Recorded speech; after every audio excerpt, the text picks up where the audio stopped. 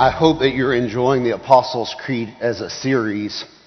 I think it's very instructive for us. It's very orthodox for us. It's a bit of a catechism for us to maybe redefine, re-understand what we believe. If you're not listening to the podcast, I would encourage you to listen to the weekly podcast. It's almost like a second part of the message. If you have questions about what's happening here on Sunday morning, I'm going to preach about Mary today. Brace yourself. You need to send the questions in. Don't wonder what we believe. Don't hear what I didn't say. Just text the question in and we'll be glad to answer it very straightforwardly in the podcast. I want to begin, if you guys don't mind in the booth, I want to begin with a picture. This is a picture that has captivated me. I don't know if you've ever seen this illustration before. It actually hangs in a monastery. Mary Consoles Eve is the title of this. I want you to take this in for a minute. I want you to feel the emotion of this for just a moment. I want you to look at Eve's downcast expression. Write your own caption. What in the world have I done? What in the world have we done? How in the world will this get fixed and made right? See the serpent wrapped around her leg? See Mary standing on the head of the serpent over there? Yes. Right out of Genesis chapter number 3. Little liberty taken, but right out of Genesis 3. Eve's downcast eyes, Mary saying, it'll be made right. Reach over here and feel this. Feel him kick? There's the answer to your problem. And this is God's doing. Now I want you to bury that back into your mind for a moment. I want to ask you a couple of questions as we begin this morning. Things to get your mind working in a healthy direction. Here's the first one, and you may think this is out of left field, but how would you describe the area where God appears? Don't answer out loud. I want you to be thinking of your answer, and I'll come back to this here in a minute. How would you describe the area when God appears? You should be thinking about that. Try to come up with one word or so if you can. Let me pose a second thesis question to you this morning. Do I believe the biblical account of Jesus' birth? Do I really? Teenagers, I want you to be asking yourself this question. Do I literally, really believe the biblical account as it presents the birth of Jesus Christ? And I think with that tension in your heart this morning, you're ready for what God has to say about what you're seeing on the screen behind me, what you're thinking about. Let me begin right here. Everyone knows that something is wrong with humanity. I would not have to argue this thesis to you.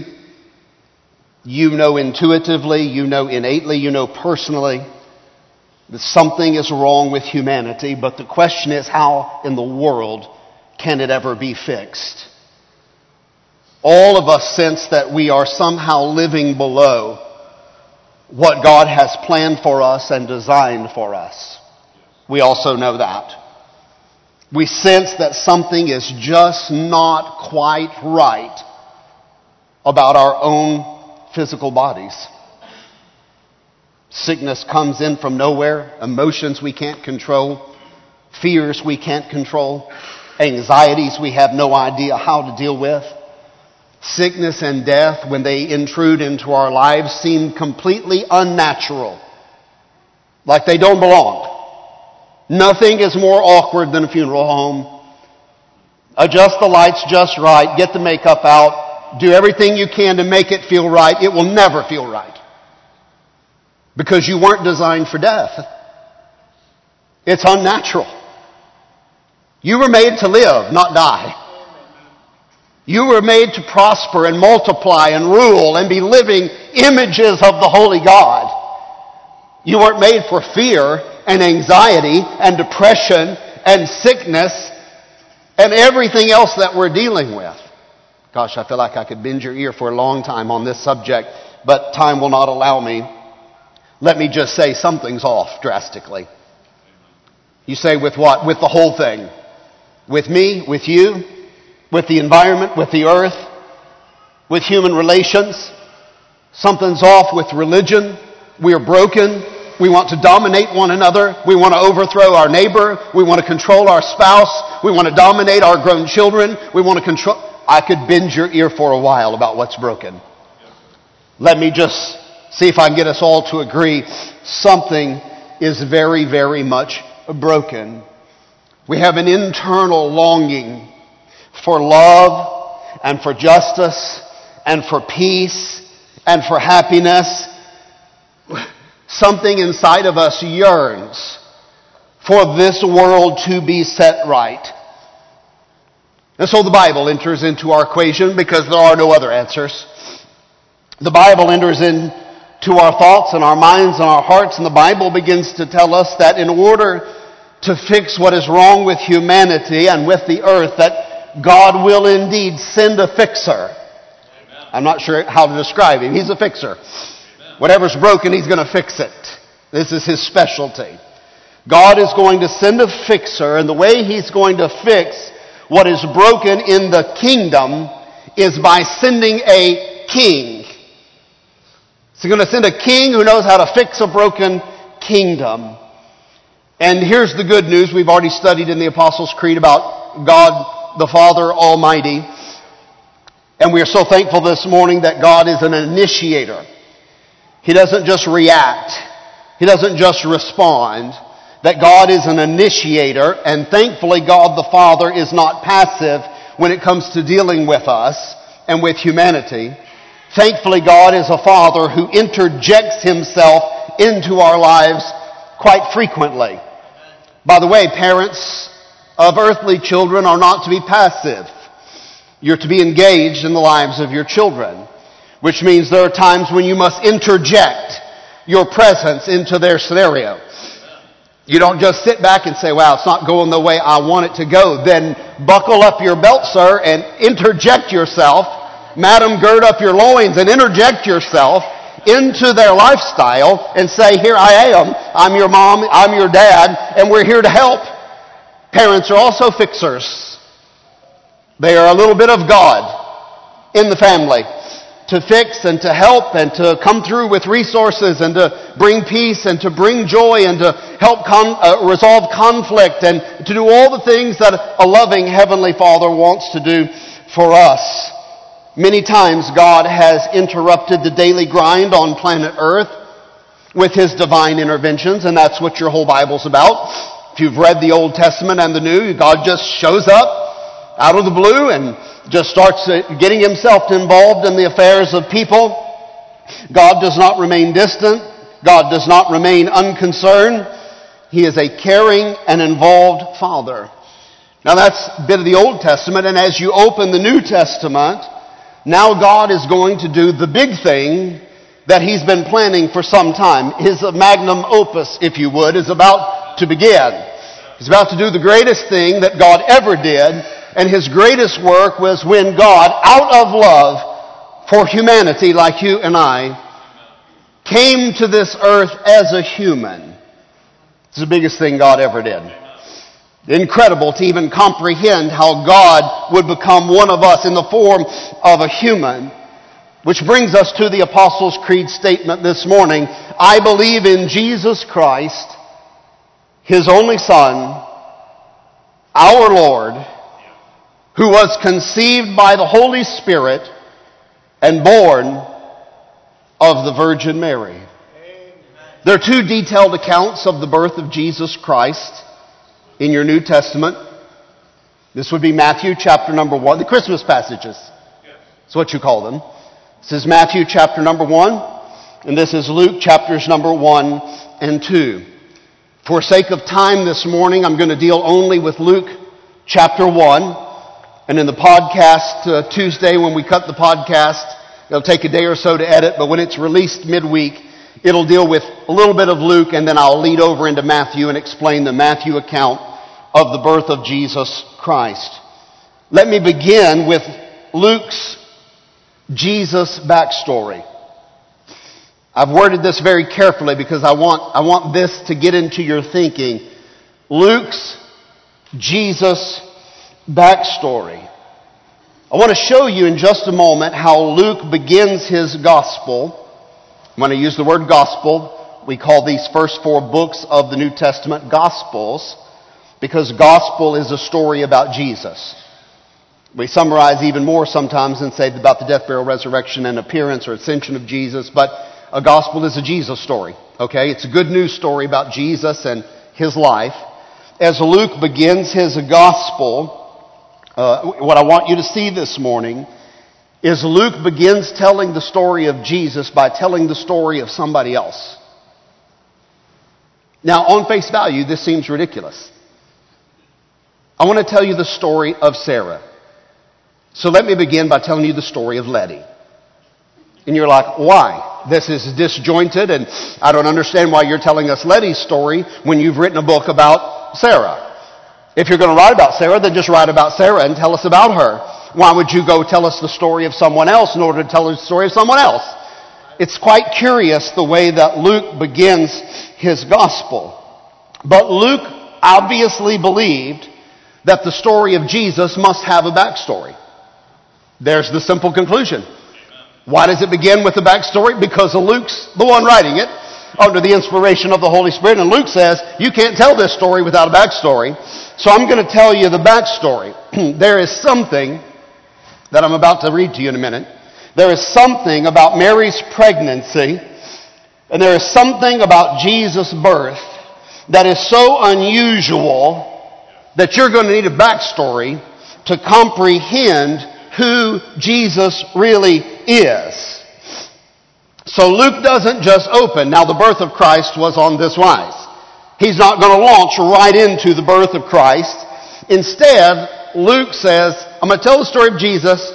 Hold that thought. And Luke backs up 6 months on the timeline to tell you the story of someone else. And as he starts telling this other story, this backstory, we find ourselves gripped in the drama of an ordinary family.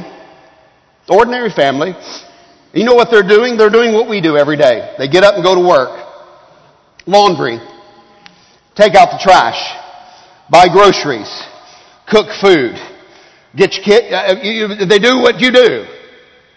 Now the one twist is they don't have kids. They're an ordinary family going through the routines they've done all their lives. When I say all their lives, because these are not young people in the backstory. These are old people. Their names are Zechariah and Elizabeth.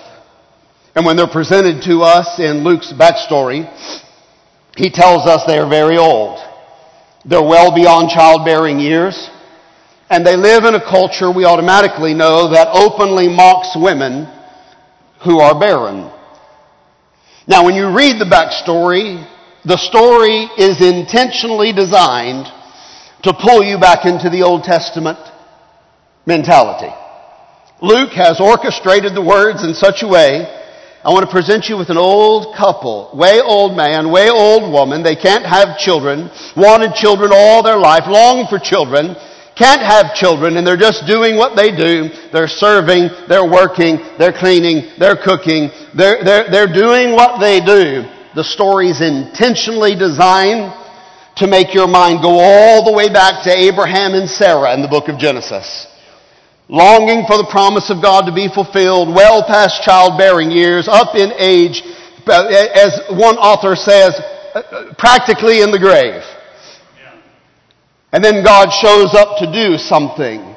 And how they're going to have a miracle baby now in their old age. The story of Luke is intentionally designed to get you to go back and think about Rachel, who can't have children, and is pouring her heart out to God for children. And finally, 2 sons come from the offspring of Jacob. The story is designed intentionally to get your mind to go back to the book of Judges and hear a woman crying and begging God for a child, and Samson is born. The story is designed to get into your head so that you're thinking there was a woman in the Old Testament named Hannah who went to the house of God and begged for a child and prayed for a child and yearned for a child. And finally God said, okay, and a child you will have, madam. That's the setup that Luke is getting your head into. He's getting your mind ready, and he wants you to know that unusual births are not unheard of in the story of Israel. Unusual births are part and parcel of the story of God's plan to restore His kingdom. That God has worked in unusual ways throughout the history of Israel. And when God wanted to show up and do a miracle thing through a barren woman and an old man, then God just showed up and He did exactly as He planned to do and showed you how in every one of those people they would be a game changer for their generation, how they would do something very unique to help advance the narrative of God restoring His kingdom and His kingdom coming to earth. Now, also you need to know this, that Luke's setting you up to make you understand there are no Pharisees here in the story. There are no rulers here in the story. Ordinary people are in the story. And that when He presents God doing miraculous things, He's presenting ordinary people whose lives are being filled with the presence of God, and they begin to do extraordinary things. And these are just people who do what people normally do. They live in faith. They live in devotion. Does this sound familiar? They come and pray on Wednesday night. They come and worship on Sunday. They go to work on Monday. They get their kids ready to go to school. They do what they do, but they do it in faith and devotion to Almighty God. And they're just willing every day and ready every day for God to show up and do whatever God wants to do. And lo and behold, some days God shows up. And that's really the story this morning, and He's going to act. The story also is designed in a way to remind you that our needs and our fears and our hopes are not forgotten by God. I know I'm the only one who ever feels that way, that sometimes God's not listening and forgets the things I need. And I have to get on my knees and remind Him of all the things I need and want and hope for and long for. But the story is designed in such a way to remind you that God has not forgotten you, and that God has not forgotten what He said in His Word, and that God will come through and deliver His people. And when God acts to do a big thing, He also remembers all the little things that make our lives peaceful and joyful. He remembers all the little things that you and I have to live. All the little things. I mean, listen, some days we're not worried about a miracle. We're just worried about getting through the day. We're just worried about paychecks and tennis shoes and pizzas and transportation and transmissions and gasoline. And we're just worried about the little things. The story is designed in such a way to let you know that God knows about the little things as well. Zachariah and Elizabeth were not expecting to be the backstory of some dramatic thing. But John, the one you'll call the baptizer, is now on the way. I'm reading the story from Luke 1:5. In the time of Herod the king of Judea, there was a priest named Zachariah, who belonged to the priestly division of Abijah. His wife Elizabeth also was a descendant of Aaron. They're of the priestly tribe. Both of them were righteous in the sight of God, observing all the Lord's commands and decrees blamelessly. Faithful people, just doing what faithful people do, waiting for God to show up in His time. But they were childless, verse 7, because Elizabeth was not able to conceive. I never thought about it till right now. How would you like to be the subject matter of a book in the Bible? Just struck me just now. How would you like for God to talk about your inability to conceive to all the world, and what happens in your bedroom, what happens in your family, and how you might be broken in some way enters into the biblical narrative? We need to have a little love and respect for these people. Their whole lives are laid bare before us to examine and to critique, and this could not be a comfortable thing. They were childless because Elizabeth was not able to conceive, and they were both very old. Verse 8. Once when Zechariah's division was on duty, he's again part of the priesthood in the temple, to go into the temple of the Lord and to burn incense. And when the time for the burning of the incense came, all the assembled worshipers were praying outside. Zechariah's going inside. And the angel of the Lord appeared to him in the temple, standing at the right side of the altar of incense. And when Zechariah saw him, the angel, he was startled and gripped with fear. But the angel said to him, "Do not be afraid, Zechariah. Your prayer's been heard.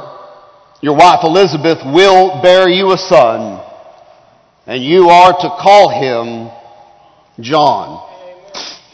Now, there's a whole side story that I don't have time to tell here, how Zechariah and Elizabeth are like, we don't have any family members named John. This is not a family name. And there's a whole other story here. But the angel has just appeared and said, John the Baptist is on the way. Now, that's the backstory.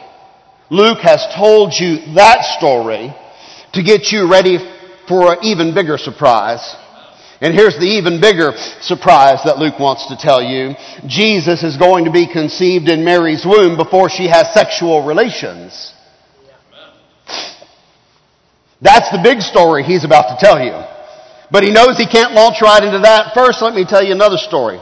Here's some old people who couldn't have kids, and the angel shows up and says, you're going to have kids, just to show you that God is in the baby-making business. And I would say to you, if you want children and can't have them, let the church pray over you. God's in control of life, and we've seen a lot of miracle babies born. I'll remind you, don't drink from the water fountain either. It's quite the fountain of youth back there. I want to say this to you. The gospel writers took a big risk. Matthew and Luke took a big risk to include this level of detail into the story. Why did they take such a risk? Open them up to all kinds of criticism for 2,000 years. Why did they take such a risk to put this level of detail into the story? It was a risk they took because it was what they actually believed to be true.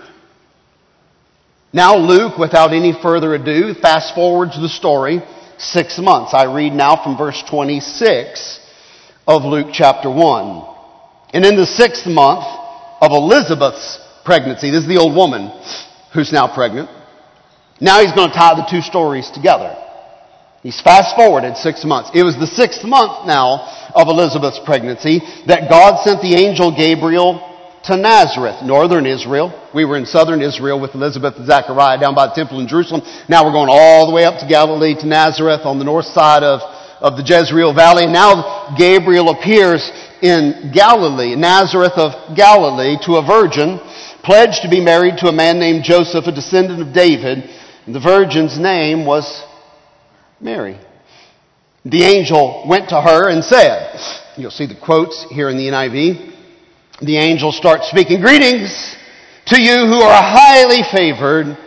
The Lord is with you." Amen. And Mary was greatly troubled at his words and wondered what kind of greeting this might be. Now, I'm going to give you a little backstory here in just a sentence. Mary's just a teenager. There's a lot of debate about how old she is. They go as young as 12, 13, 14, up to 16, 17, 18. But no credible scholar really believes she's much older than any of that. She's just a teenager. Say, what's she doing? Doing what ordinary people do every day.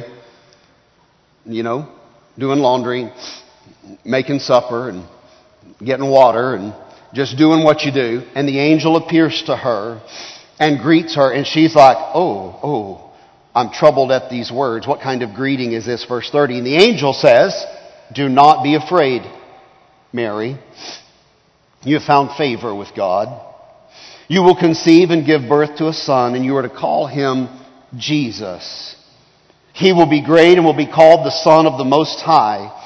And the Lord God will give him the throne of his father David." God's going to send a fixer. God's going to send a king to fix a broken kingdom, a broken world. He's going to get the throne of his father David. Verse 33, "And he will reign over Jacob's descendants For how long? His kingdom will never end. How will this be? Mary asked the angel. Since I'm a virgin. And the angel answered, the Holy Spirit will come on you, and the power of the Most High will overshadow you. I'm going to come back to that word in just a moment. Will overshadow you. So the Holy One to be born will be called the Son of God. Let me clue you in now to something you didn't know in a day of no cell phone, Mary. Even Elizabeth, the old lady, even Elizabeth, your relative, is going to have a child in her old age. And she, who was said to be unable to conceive, is in her 6th month of pregnancy right now. Mary's like, how can it be? Even Gabriel says, I've got a backstory for you. That's how it can be. It can be. Verse 37. For no word from God will ever fail. Stay with me on this verse for a minute. Don't go beyond this. For no word from God will ever fail. Would you say these words with me? For no word from God will ever fail. One more time. For no word from God will ever fail. So when you're reading your Bible this week and you're wondering, why am I reading this and why does it matter? Here's why it matters. Because no word from God will ever fail. That's why. And God's people have to get back to trusting the Word of God and the proclamation of God. And even though we don't always understand His timetable, no word from God will ever fail. Mary's like, how can it be? Because God said it. That's how it can be, Mary. And no word from God will ever fail. Do you know that God loves you? No word from God will ever fail. He calls you His child. And He says, I know what you have need of before you ask. I'm like a father. I will give you your daily bread. I will give you peace. I will give you comfort. I have planned a future. And no word of God will ever fail for you. You're His children. Look at verse 38. I am the Lord's servant, Mary answered. Now Mary's talking. She hears what God has to say. Now Mary needs to respond. I always think that's good. When God speaks, now we respond. And Mary said, I am the Lord's servant. May your word to me be fulfilled. Then the angel left her. Now let me hasten. Mary is faced with an opportunity to be the mother of Israel's long-awaited king. Mary's now faced with a proposition from God to be the mother of Israel's long-awaited fixer, the world's fixer, really. He shall rule over all the nations, and of His kingdom there shall be no end. If you're willing, Mary, I'm going to make you the mother of the Messiah. Everything you read in the Old Testament, I'm going to do it through your life right now, if you're willing. And Mary has a decision to make. Don't ever think Mary didn't have a decision. Mary can absolutely say, no way. No way. I'm not up for it. I'm out. Too confusing, too scary, too many unanswered questions. Doesn't sound plausible. I'm out. But that was not her answer. Mary has a decision to make, and her words have echoed through the ages as the very model of how we are to respond to God's will. Here I am. I am your servant. Let it be exactly as you have said. How did Jesus teach us to pray? Your kingdom come, your will be done. And when you pray that prayer, you're implying, let it be done in me first. Let it be done right here. I think sometimes we say, Lord, let your will be done in Washington. That's not the prayer. The prayer is, let it be done right here first. Let it be done in me, and then we'll flow out from there and see what we can change in the world. She said, in essence, in me and through me, my answer is yes. Yes, Lord. Yes is my answer. And God's people have to be very quick when God is tugging at your heartstrings to say to God, yes. It'll change your life. Just learn to say yes to God. All right, now let's get to what I really want to say. Luke's view of Mary. After Gabriel made God's will known to Mary, And after Mary has given her consent, the child's heart is now beating in the womb of Mary. Just like that. If you'd put the monitor on her womb, a heartbeat is now. Have you heard it? Sounds like horses galloping, doesn't it? When they put that monitor on the belly of mom, just brum, brum, brum, brum, brum, brum, brum. You're like, wow, calm down, kid. You're going to wear yourself out. The little heart's just beating away. Inside Mary's womb, the heart is beating away now of God's fixer, the King of the world. Mary's cousin Elizabeth is an old woman. She's 6 months ahead in her pregnancy of Mary. So Mary, having got all of this news and said yes to God, Mary says the logical thing to do now is go help my old cousin. So Mary packs a bag and travels across Israel. For those of you who've been there, that's North Sea of Galilee all the way down to Jerusalem, to the hill country of Judea. Mary travels across the country to help her aged cousin get things ready. Baby's on the way. She's 6 months along, be here shortly. We've got a nursery to paint. We've got a baby shower or two to throw. We got a lot of work to do. And so Mary said, I'll go down and help my cousin get everything ready. Maybe I'll paint the nursery. Maybe I'll be there to give her whatever assistance she needs with the delivery and whatever care I can give the baby while she's recovering from childbirth. Luke just fast forwards and picks the story up again now in the Judean hill country. I'm in verse 39. Mary arrives at Elizabeth's home. At that time, Mary got ready and hurried to a town in the hill country of Judea. And when she entered Zechariah's home and greeted Elizabeth, when Elizabeth heard Mary's greeting, the baby leaped in Elizabeth's womb. And Elizabeth was filled with the Holy Spirit. Now I want you to get the scene in your mind. Mary and Elizabeth face to face in a little home in Judea. And when Mary comes into the home, God is physically present in Mary. Yes. We all agree on that. Yes. This thing which shall be born in thee shall be called the Son of God. God is present in Mary in a physical way. God in a spirit form now fills Elizabeth. Looking at Mary, God's presence is now bursting forth and invading their human reality. Now I just want to pause the story there and say on this side of the resurrection, this is the way we're to live every day. Jesus said, Upper Room Discourse, John 13, 14, 15, 16, and 17. I'm leaving, but I will not leave you alone. I will not leave you as orphans.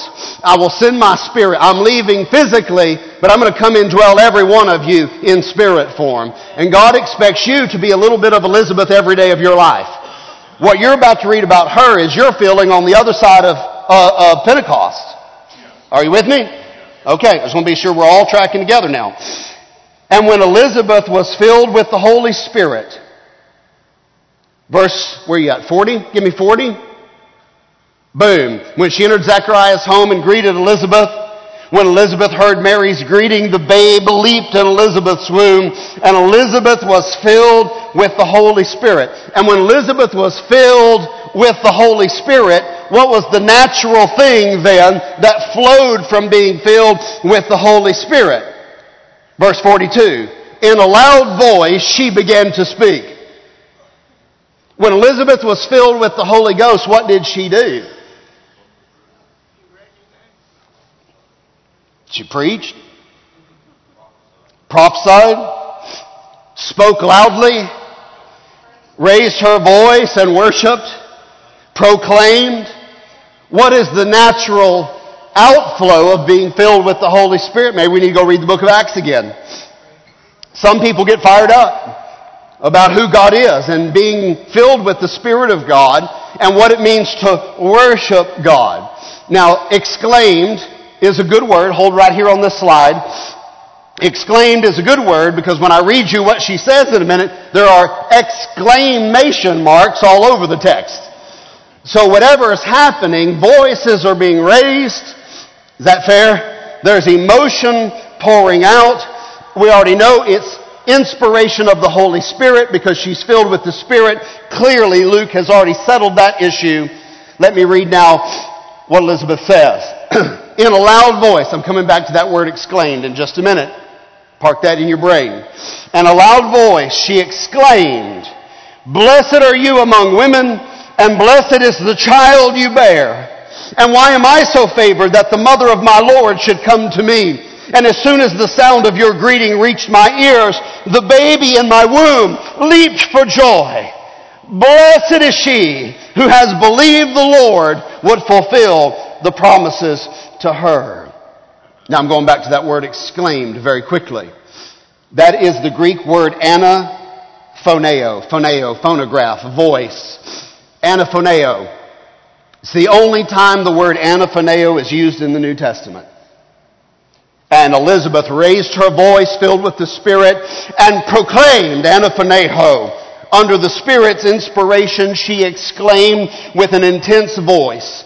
Now here's what might be very interesting to you. Not that it's the only time used in the New Testament, but in a Greek translation of the Old Testament, that word occurs 5 times in verb form. And all 5 times it occurs in the Old Testament, it's connected to worship before the Ark of the Covenant. I'm going to show you every one in just a second. Anaphoneo refers to the shouts and the praises and the worship of the Old Testament worship leaders standing before the presence of God. Buckle your seatbelt. 1 Chronicles 15:28. So all Israel brought up the ark of the covenant of the Lord with shouts and with the sounding of ram's horns and trumpets and cymbals and the playing of lyres and harps and the sound of the horn and the trumpets and the cymbals. And they made loud music on the harps and on the lyres. That electric guitar's turned up to 11. Our baggage. It's our baggage, not Bible baggage.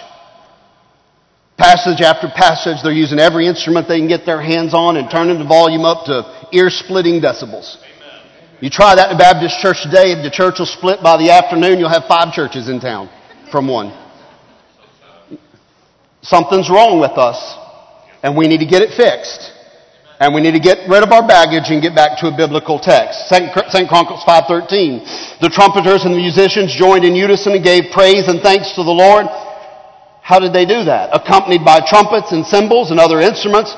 The singers raised their voices. Let her rip, man. Raise your voice and praise to the Lord. And they sang, He is good, and His love endures forever. And the temple of the Lord was filled with what? Hold on to that cloud for a minute. That cloud keeps making appearances all through this text. That cloud was indicative of the presence of God showing up. Okay?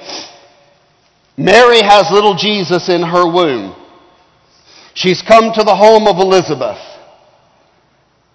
Luke is writing this story so that you'll understand who Jesus is. And Luke is presenting Mary to you in Old Testament language, so unmistakably associated with the Ark of the Covenant that you could not miss it. And yet, I'm going to guess that nobody in this room raised in church has ever heard this. Luke is presenting Mary to you in such a way that he's equating her to the Ark of the Covenant in language that is absolutely undebatable. I'm going to show you. Luke is using words on purpose. Cloud covered, overshadowed. Let me show you. Exodus 40, verse 34. The cloud covered the tent of the meeting. Tabernacle, you with me? God's presence came down in the form of a cloud and covered the meeting, and the glory of the Lord filled the tabernacle. God's presence came down out of that cloud. Luke 1:35. The angel said, this is Luke describing Mary, the Holy Spirit will come on you, and the power of the Most High the cloud's going to come over you. He's using Old Testament language so you won't miss what he's trying to say. When he used that word overshadow, That Greek word is translated as overshadow, is the same language used to describe the cloud covering the tabernacle at the Ark of the Covenant. Mary's being described as a new tabernacle where God is now present in a special form. I mean, nowhere in the Old Testament does God show up as a baby. Okay? So I realize this is very unusual. God showing up physically in a different form. And Luke steps back and says, I'm going to tell you a story. It needs a backstory, but I'm going to tell you a story. And here's the story. And he uses incredible Old Testament language to describe Mary as a tabernacle for God. Really, the new temple, I use this word carefully, the new temple is inside the womb of Mary. The new joining of heaven and earth we're about to discover in a few turns of the gospel page. Jesus Christ is really the new temple, so it's being described inside of Mary. Luke is intentionally drawing parallels between Mary as the Ark of the New Covenant as compared to the Ark of the Old Covenant. Now watch the intentionality. I'll show it to you on the screen of what Luke's about to do verbally. In the Old Covenant, wherever that ark physically was, blessing burst out all around. I'll describe. 2 Samuel 6:11. They took the ark of the Lord and they took it up to the house of Obed-Edom. That's a guy's name. They needed to park the ark somewhere. They didn't have a permanent temple for it. You guys know the story. They parked the ark then. David said, take it up to Obed-Edom's house. We can trust this guy, godly man. Park the ark at his house for 3 months. And here's what it says. And the Lord blessed him and his entire house. So everything, it's like the Midas touch. Everything turned to gold, you know. The crops burst up and everything just went right for Obed-Edom as long as the presence of God was parked there in that ark. Luke 1:42. I'm going back to Luke's word now. In a loud voice she exclaimed, blessed are you and blessed is the child you'll bear. I'll go Old Testament. David was humbled before the ark of the Lord. They brought the ark up to David once, and these are David's words. 2 Samuel 6:9. David was afraid of the Lord that day. And they brought the ark, and David's like, how can the ark of the Lord ever come to me? Who am I that the ark of the Lord should come to me? Watch Elizabeth's words that Luke uses. But why am I so favored that the mother of my Lord should come to me? Luke's being very crafty here. Super intellect, super sharp with what he's doing. The ark was brought up in the Old Testament. Every time the ark goes up, it goes up with shouting and celebration. I'm reading 2 Samuel 6:15. While Israel was bringing up the ark of the Lord, they brought it up with shouts and the sounds of trumpets, anaphoneho. Luke 1:42. In a loud voice she anaphoneho, blessed are you among women. You'll remember this story in 2 Samuel 6:14 when they brought the Ark of the Covenant up. David girds himself with a linen robe, linen ephod, and goes out in front of the Ark of the Covenant. And Michal, his wife's looking out the window. And wearing a linen ephod, David was dancing before the Lord with all his might. Leaping and dancing. Watch what Luke does. And as soon as the sound of your greeting reached my ears, the baby in my womb leapt for joy. They took the ark up to the house of Obed-Edom, and they parked it there for 3 months. Pull Luke 1:56 up. Mary stayed with Elizabeth for about 3 months. Do you see what Luke's doing to you? Super clever what Luke has done. The New Testament is retelling the story of the Old Testament and just bringing it up to current speed.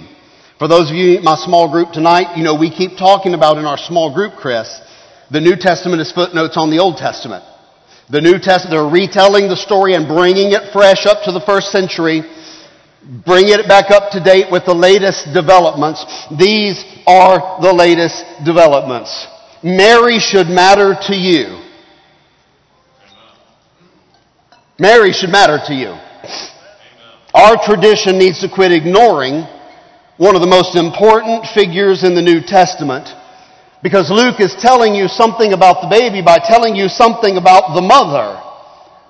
The apostles had immense respect for Mary, so much that Luke now is likening Mary to the Ark of God in the Old Testament. That mobile hot spot of the Old Covenant, the tabernacle, the Ark of Covenant in it. Mobile hot spot that moved around where people could connect with God. Now Luke's presenting Mary as a new ark, a living ark, where God's power and God's presence are again bursting forth into human reality. Let me give you a little backstory. They haven't had this for about 600 years. Now when you think back to the Old Testament, you think temple, and the presence of God right there in the temple. Well, that was true of the tabernacle. It was true of Solomon's temple. The presence of God came down on the dedication and remained there. But then they went into the Babylonian captivity. And all that got wiped out, gone.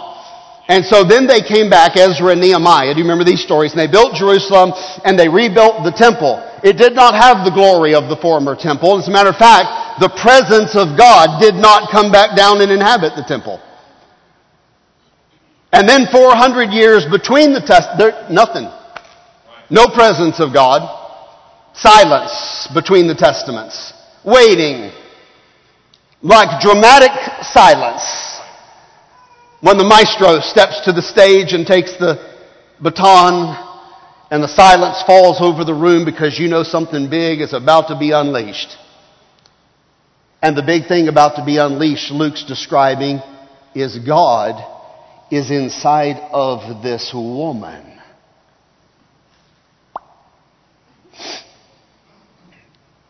Elizabeth, when confronted with Mary at the threshold in the house, it's kind of like I think of my cell phone, and about half the time around here, I'm looking for a signal. Even in the middle of the city, sometimes boop, just drops and gone. You know what I'm saying? It's as if Elizabeth's signal, heavenly Wi-Fi, just pegged. Just 12 bars, if you could get 12 bars. She's standing in the presence of God inside her little teenage cousin, Mary. And Luke said, I want to record it all in language that no Jew could ever miss. I want you to be thinking of Mary as a new ark, if you would, an ark of the new covenant. And the baby is the new temple. And Jesus is going to reconnect heaven and earth. And God has now sent his fixer. The fixer is here. For hundreds of years, nothing from God, but now God is here. He sent the King. He has come down to live with humanity. And we know he is present, and I'm filled with the Holy Ghost. She has God's presence in her. So now let me go back to my original question. What do you describe? What word describes the area around God? I mean, when Moses approaches the burning bush and God begins to speak to Moses, he said, you can stop right there, Moses, not another step. For the ground you're standing on is holy ground. So you can just take your shoes off and you can humble yourself before the living God of the universe, and I'll talk with you for a while. But I can't let you see me because it just incinerates you. Just being exposed to the pure energy, you couldn't handle this. I'll speak through the bush for a while to you. Now, what's happening is a similar retelling of the story. What do you call the area where God I'd call it holy ground. I don't know what else to call it. Certainly something's happening here that's supernatural. I guess what I want to ask you this morning is, what does it mean when we come to worship God on Sunday with our church? Do we not have a promise from Jesus on this meeting? Has he not said to us in plain language, where 2 or 3 are gathered in my name, there am I in the midst of them? Has he not told us through the songwriter of the Old Testament that God inhabits the praises of his people? Amen. And when God's people gather and begin to worship God, it's as if God overshadows the meeting and comes down in a way to say, I have not forgotten you. I know what your kids are going through. I know you're struggling to look for a job. I get you're struggling with your health issues. I understand you're trying to rehabilitate some situation. I get what you're going through. And no, I haven't forgotten you. I am here and I'm meeting with you. And wherever I am, you're in the presence of blessing. Let me ask you a question. What are the implications? Does God meet with us here? And if you don't think so, then I think for you it's probably true.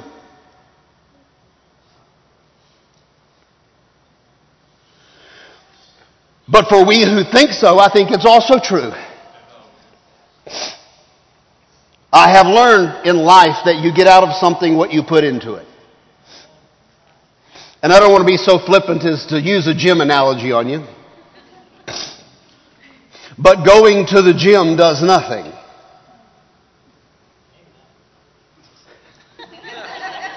For those who don't go. Going to the gym and giving it your all does something. Going to church may do absolutely nothing for you. To come in and sit down and cross your arms and say, how dare you? I challenge you. Just try to penetrate my armor and my walls. I dare you to try to get a tear out of my iPad. I challenge you to try to penetrate my hard heart. Then for you, it probably does nothing. Probably does nothing. But for you to prepare your heart and come into the house of God with your church family and to almost beg and yearn for the presence of God in your life in a more real way than you have it in your living room or in your car or in your office, to yearn for the presence of God, to meet with your brothers and sisters together, I think you'll get what you're looking for.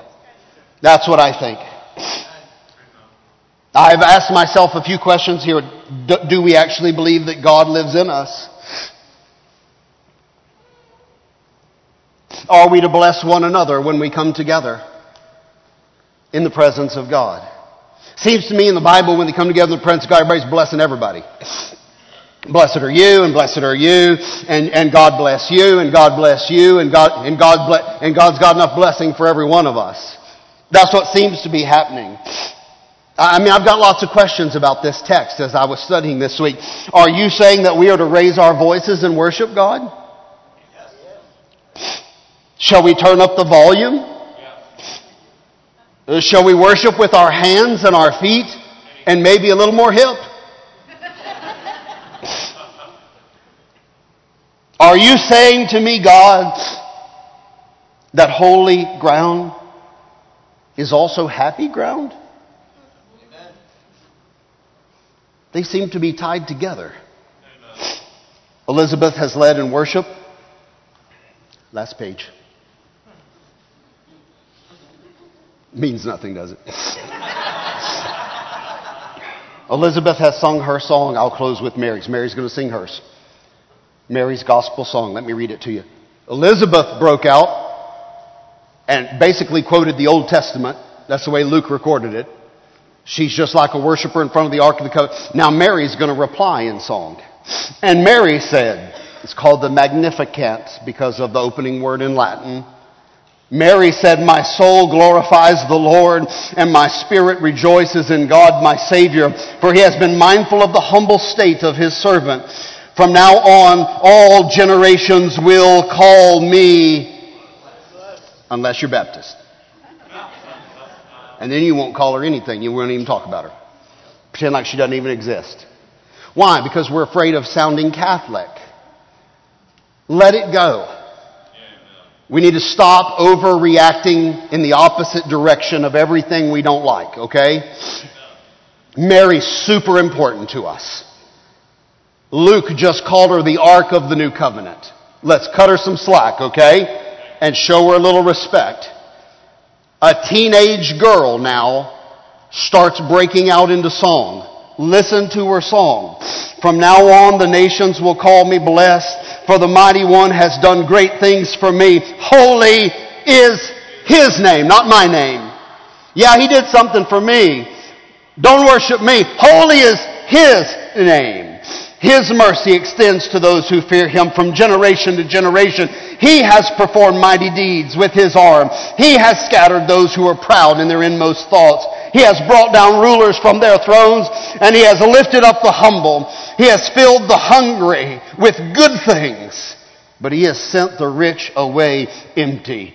He has helped His servant Israel, remembering to be merciful to Abraham and to his descendants forever, just as He promised our ancestors. I'd just say she's commenting on this statement.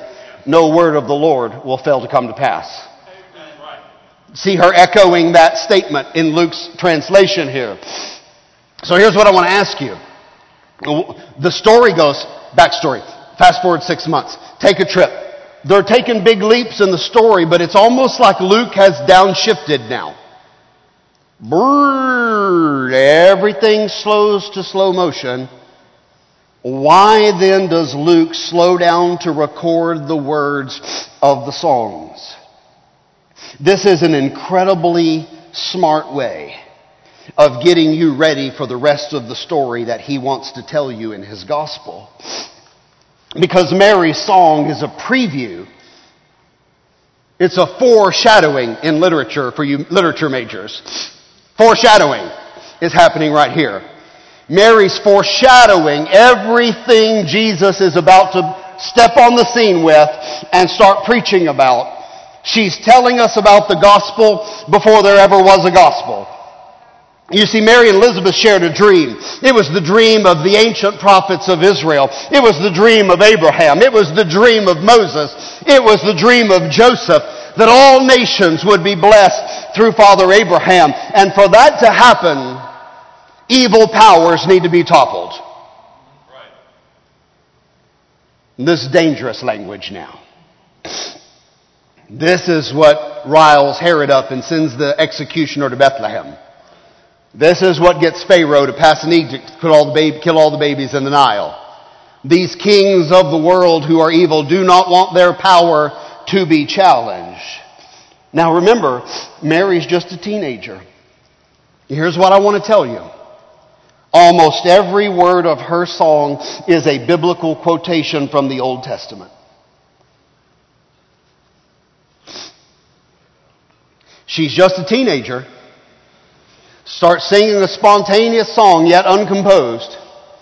And she composed the song impromptu based on the scripture she had memorized. Right. Well, pray tell, when did she memorize it? The girl can't be 16. Anybody want to help me with an answer? When did she memorize it?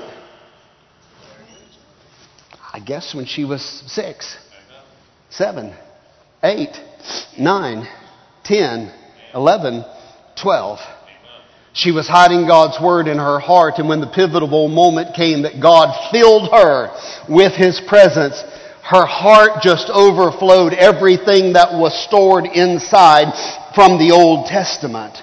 And her song, as she sings it, echoes the song of Hannah, celebrating the birth of a prophet and all that God would do through that boy's life.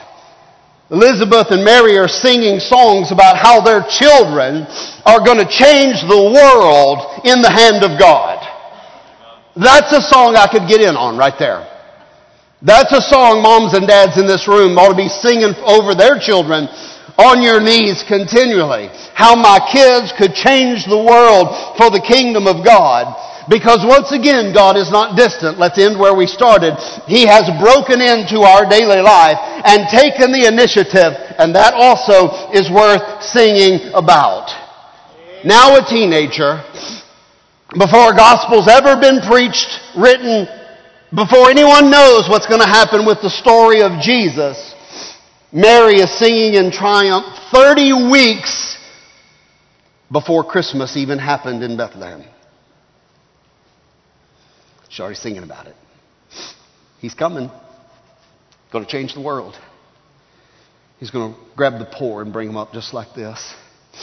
The people who have suffered injustice, He's going to bring them in just like this. This is our God. Something's very broken with this world. Remember the picture we started with? Don't worry, Eve. Put your hand right here. God's king's on the way. And everything you know that's broken deep in your heart, the King of Kings is going to fix the problem. Amen.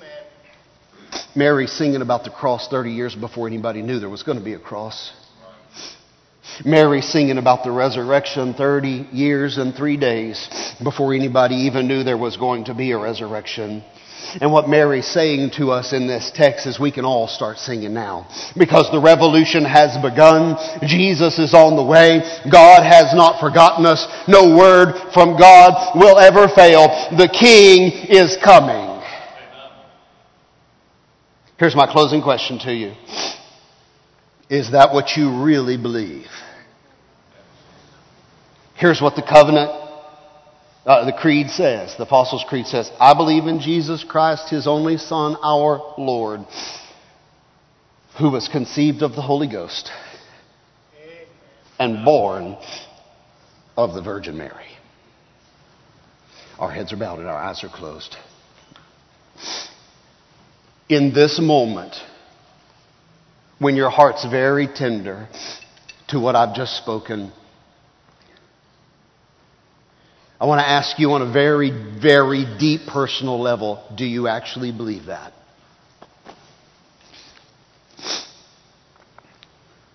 You're incredibly educated congregation, and I'm fearful sometimes that the educators of this world have talked you out of the supernatural.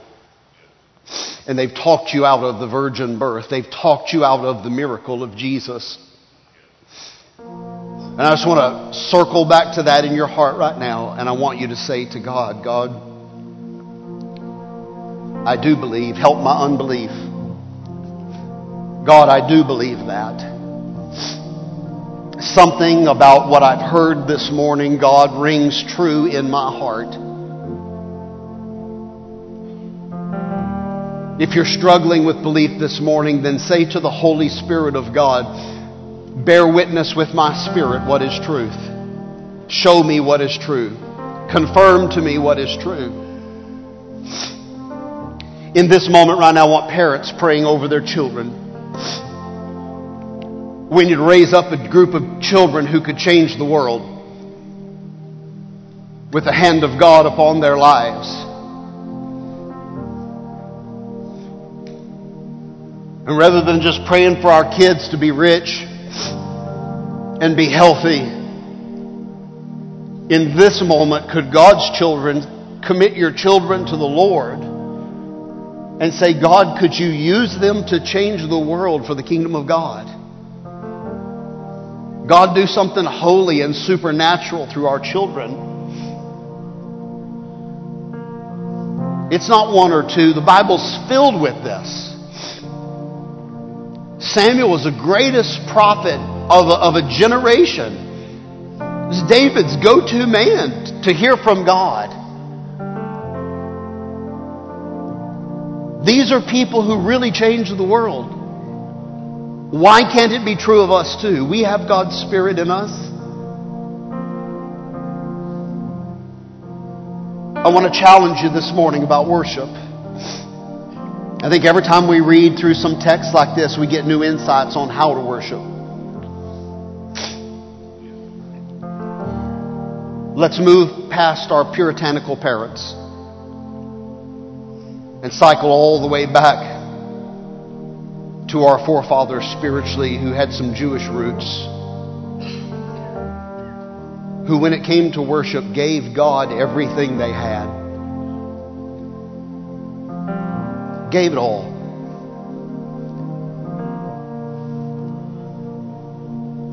If you've never received Christ as your Savior, I just want to say a quick word to you. You can call upon Him right now. He's here. He's near. He is not far. If you just reach out to Jesus Christ, He's very near. The Bible says in the book of Romans that if you would acknowledge that you're a sinner, you have no power to save yourself, and you would call upon King Jesus as your Lord, He would forgive your sins and He would save your soul. And He would put you in a forever relationship whereby you would be adopted into the family of God and be called the child of God. John said about this, what manner of love is this, that we should be called the sons of God. If you've never done that, I want you to pray with me right now. My words won't save you. You'll have to mean this from your own heart now as you pray to God. Cry out like this: Dear God, I confess to you that I'm a sinner.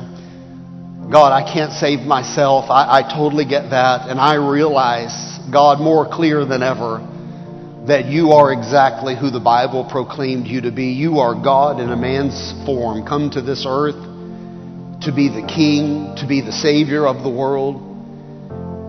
And this morning, God, I want to say to you that I confess my sinful state, confess my sins to you.